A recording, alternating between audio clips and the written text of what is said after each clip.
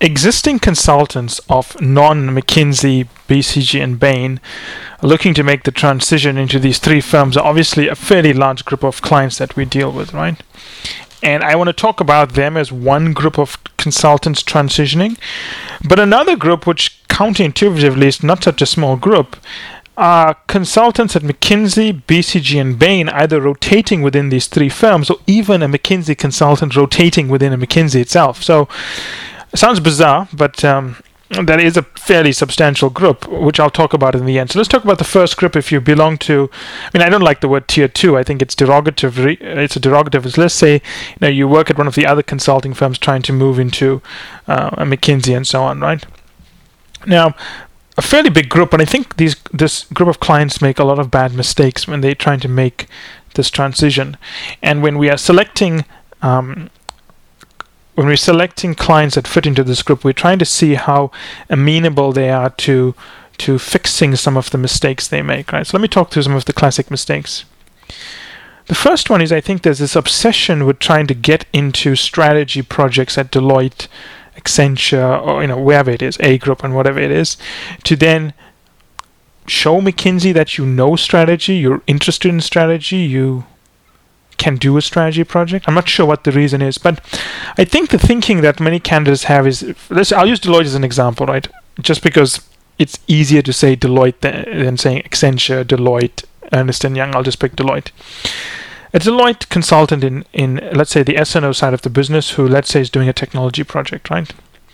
He's doing a lot of technology projects, but he's worried that he's doing a lot of technology projects. If he applies to McKinsey, McKinsey is going to look at all the technology projects and say, you don't have experience or you don't know how to do strategy, so we're not going to bring you in for the interview. Now, that consultant is saying, well, I need to get onto a Deloitte S&O pure strategy project so I can put that into my resume. Now, let me explain to you what McKinsey or BCG sees when they see your resume, right? Let's look at the two options. They're seeing your resume with all the technology projects, and they're seeing your resume with all the strategy projects. So on the technology side, they look at your resume and say, okay, this guy has a strong technology background. He doesn't have a strategy background. He doesn't have an analytical background. Where are his skills? What kind of skills does he have in technology? Was he doing the analysis of risk, the analysis of the total lifetime costs of an ERP system? Was he doing operations work looking at ways to reduce server costs? That's interesting to McKinsey. If McKinsey sees you are working on program management for a SAP system, if McKinsey sees you are working on developing the change management models for SAP system, they're not that interested in you if you're a young consultant. So I said if you're a young consultant, they're not yet interested in you. Now, McKinsey is interested in analytical roles where you are showing you can tease out a problem and build the analysis to prove or disprove an hypothesis. It doesn't matter if that's in technology, it doesn't matter if that's in healthcare, it doesn't matter if that's in change management, as long as you are being analytical. Now, there are times when McKinsey wants those people who have done these large program management roles. A lot of the older BTO candidates we've placed into McKinsey tend to have that profile. But if you're a younger candidate, it's not going to help you. McKinsey is not interested in that, right? Even when you want to go into BTO, McKinsey is not looking for the program management skills, the change management skills. They're looking for the analytical skills. So if you have a technology profile in your resume, it's okay, right? Provided through your resume, you can show them you're being analytical. Now, let's look at the second example, right? You're a Deloitte S&O person who shows them that, you've done a lot of strategy projects. Now, there's a lot here that needs to be considered, not from McKinsey's side, but from your side in listening to this podcast. McKinsey doesn't say, hey, this is a Deloitte strategy person, they know strategy, let's interview them. That doesn't happen. That kind of discussion doesn't take place with partners or recruiters, maybe just bad recruiters. They don't say, hey, look, this person has an interest in strategy, let's interview them.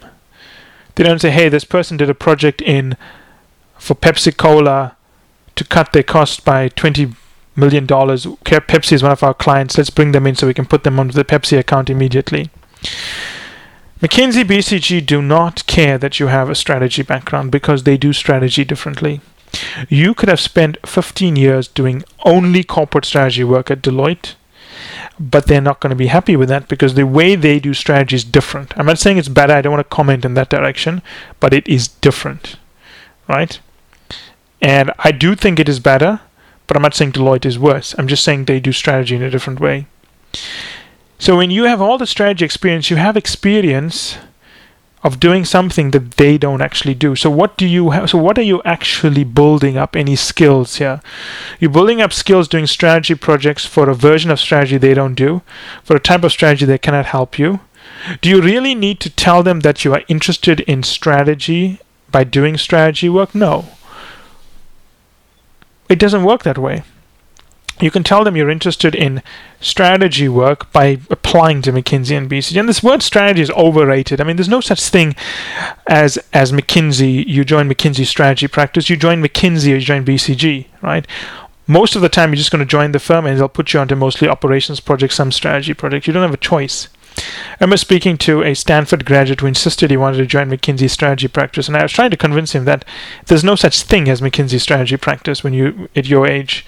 You can only join McKinsey and they will tell you where to do the projects. You can't go into strategy and say you don't want to do operations. To be honest, operations work is quite interesting and you need the same skills and you need to be on those projects, and he just didn't understand that.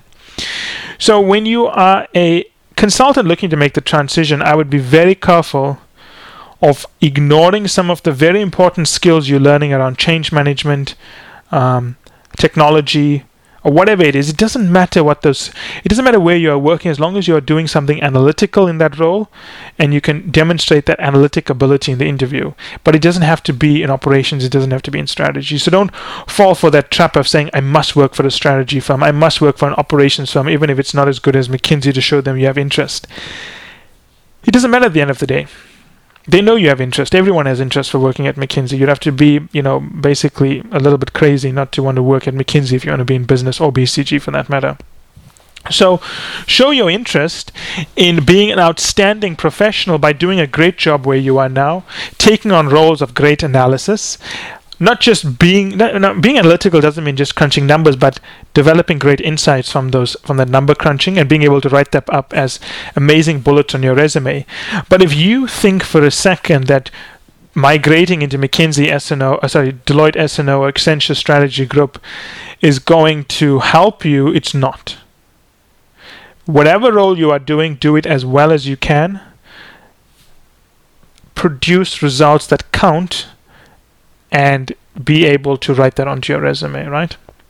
Now, if you're one of those people we have people who were at McKinsey in, let's say, Los Angeles, or let's say McKinsey Dubai, and they want to go to McKinsey Los Angeles or McKinsey New York, and they just can't make that transition, so they hire us to get them in there, right?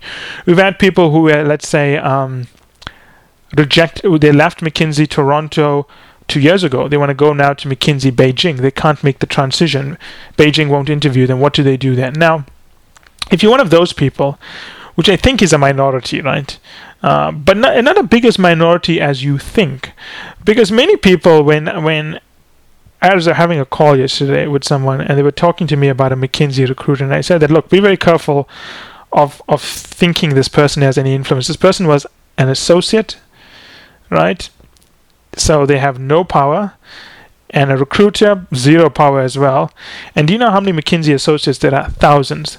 Do you know how many of them leave because they can't make it? Many, right?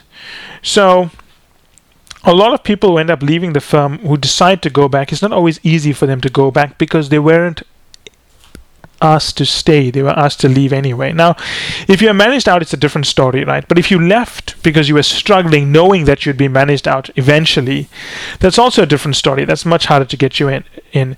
But if you left on fairly good terms and you are now struggling to make that transition into a different office, if you're one of those people, I think you've got to be very careful about this, right? Firstly, let's assume you're, for example, stuck in Toronto, you're only doing banking work, you want to get onto some other sectors, but the partners don't want to move you. You have to be very careful about making that transition. We've helped people move from office to office, doing sometimes from BCG to McKinsey, sometimes from McKinsey to BCG, sometimes from BCG one office to BCG another office, to do work they want to do. But you have to be very careful about this, because one McKinsey office is not going to take you if another McKinsey office doesn't want to release you. So the tactic we follow with these kind of clients is about opening a format of negotiation whereby they are able to convince the partner that doesn't want to release them that they have to release them. We prefer that approach. If that fails, only then do we encourage them to break the firm or leave the firm and move into another office to do, or another company to do the kind of work that they want to do. And I would say that I've only encouraged one person, to be honest, to leave either McKinsey or BCG and go to the rival firm, because I think that's a last minute option. All the institutional knowledge, all the credibility you built will be lost. So we don't request that transition to be made until it's the last moment. It's a lot of effort, right? But it's like placing someone at a new organization to get that achieved. The most important thing here is to get the result you want within your current organization. And what I've found usually happens is that there's usually some influential partner that is taking a very short-term view of your development and his needs. And what you've got to point out to him is that you getting rotated onto other sectors or even another office is going to make you a better McKinsey or BCG consultant overall. So while there may be some losses in the short term, everyone wins in the medium to long term. It's not that easy to make that argument. I mean, we've tried that with many people. It's hard. The partner doesn't want to listen to you. They've got to deliver on certain projects. But what I would caution is that if you are a consultant looking to rotate amongst the big three or move offices within the big three, don't push for change, because it's never going to work. You can't tell a senior partner what to do. They'll just not agree to it. You've got to get them to understand the mutual benefit of this deal going through, and that takes time. So, I always caution people that if you are in that position and you're coming to us to help you move out, we're going to get you to create a win-win situation. And that's the model we're going to follow. It's never about finding a new home for you and then giving you some launch fuel to get there, right? It doesn't actually work that way.